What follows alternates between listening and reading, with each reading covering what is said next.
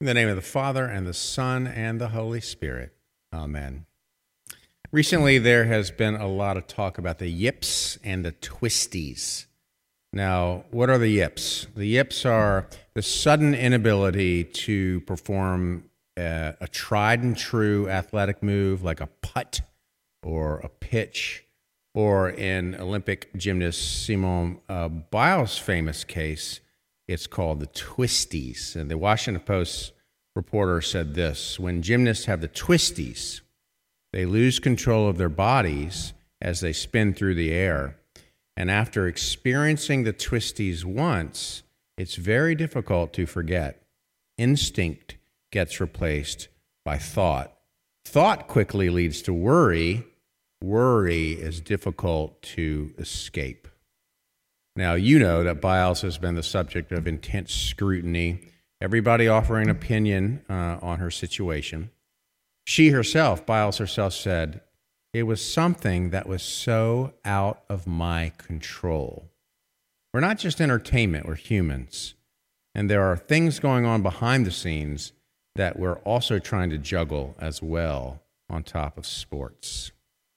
And as I said, a lot of people have a lot to say about the yips, or people with the yips, people with the twisties, or some other issues that seem to reside between the ears. You know, buck up, muscle through, get over it, just deal with it. You don't have a physical injury, so just get on with it. A lot of judgment there. But here's the thing. The yips and the twisties aren't just athletic problems. They are human problems. Yips and twisties are just names for whatever it is that you can't control. Instinct gets replaced by thought. Thought quickly leads to worry. Worry is difficult to escape. Doesn't that sound familiar? I had a friend who couldn't drive over bridges. She would drive an extra 200 miles to avoid a 200-yard bridge. I myself have extreme difficulty going into cluttered antique and secondhand stores. They make me claustrophobic.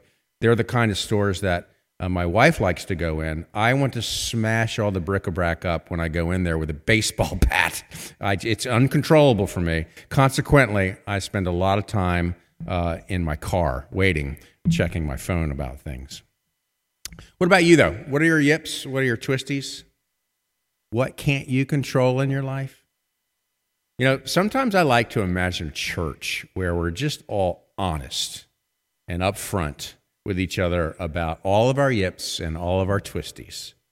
You know, what if we had a giant whiteboard set up in the back of the church in the narthex, where when you come in, you take the pen and you just write all of your yips and all of your twisties down on the whiteboard, and you put your name right by it? Or what if during the confession of sin, when we stopped at the things done and left undone part, I just said, all right, we're going to stop there. Out loud examples, please. Everybody just say what those things are personally for you.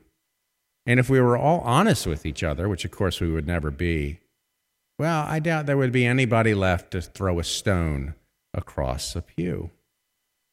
Now, in his letter to the Ephesians, St. Paul offers a different way to deal with the yips and the twisties and the concomitant judgment all around. Judgment of ourselves, judgment of others. He says, "Put away from you all bitterness and wrath, and anger, and wrangling, and slander, together with all malice. And be kind to one another, tender-hearted, forgiving one another as God in Christ has forgiven you." Be kind to one another, tender-hearted, forgiving one another as God in Christ has forgiven you. Now, the summer seems to be wedding season.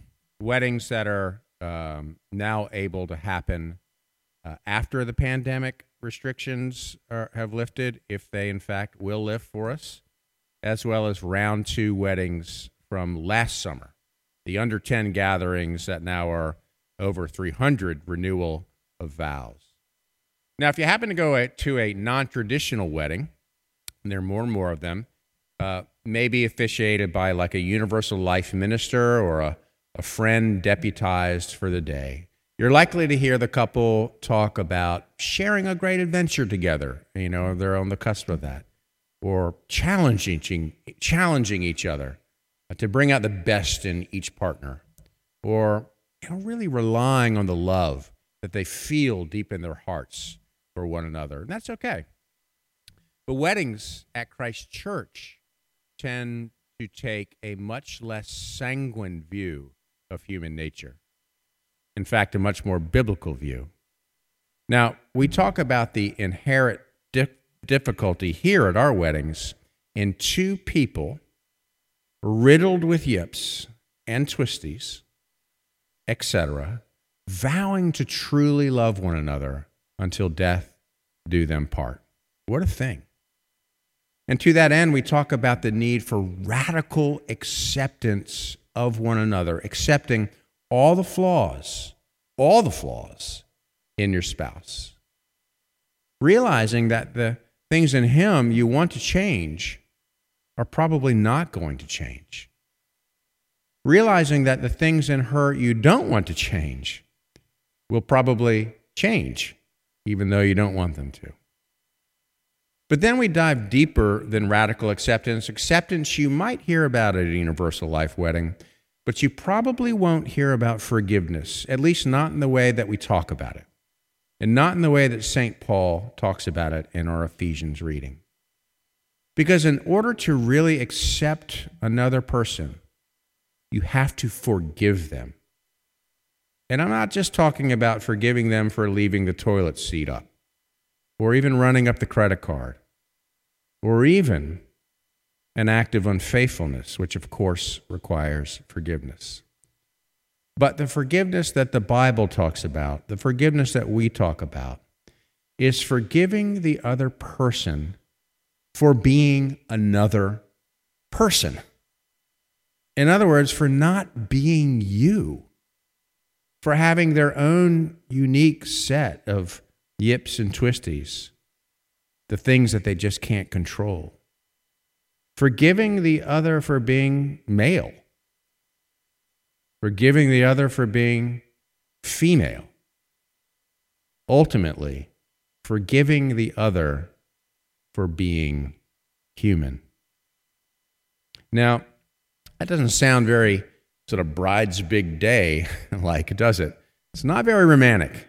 However, you would be surprised at how many people, when they're about 2 drinks in at the reception, will come up to us and ask how we got into their bedrooms. Put away from you all bitterness and wrath and anger and wrangling and slander, together with all malice, and be kind to one another, tender-hearted, forgiving one another. Well, I've just been talking about marriage, but of course, Paul isn't talking about marriage here. He's talking about any relationship, parents and children, siblings, roommates, workmates, neighbors, even enemies. In fact, according to Jesus, especially enemies. Now, you might ask, how the heck is it possible to do all this forgiving, especially when there is real hurt involved and real offense? Well, I'm not going to pretend that I have the key to wrap up everything in a neat bow, but what I know is this. What I will say is this. When real forgiveness happens, it happens when the last part of Paul's sentence is truly taken to heart to make it a tender heart. Forgiving one another as Christ in God in Christ has forgiven you. All those yips, all those twisties you put up on the whiteboard, well, you know what? They're erased. All those sins, even the deep and dark ones you called out during the confession, Well, not only does God not keep track of them, he can't even remember them, is what the scripture says. And why is that? Well, Paul concludes the passage and tells us why. That on the cross, Christ loved us and gave himself for us, an offering and a sacrifice to God. Amen.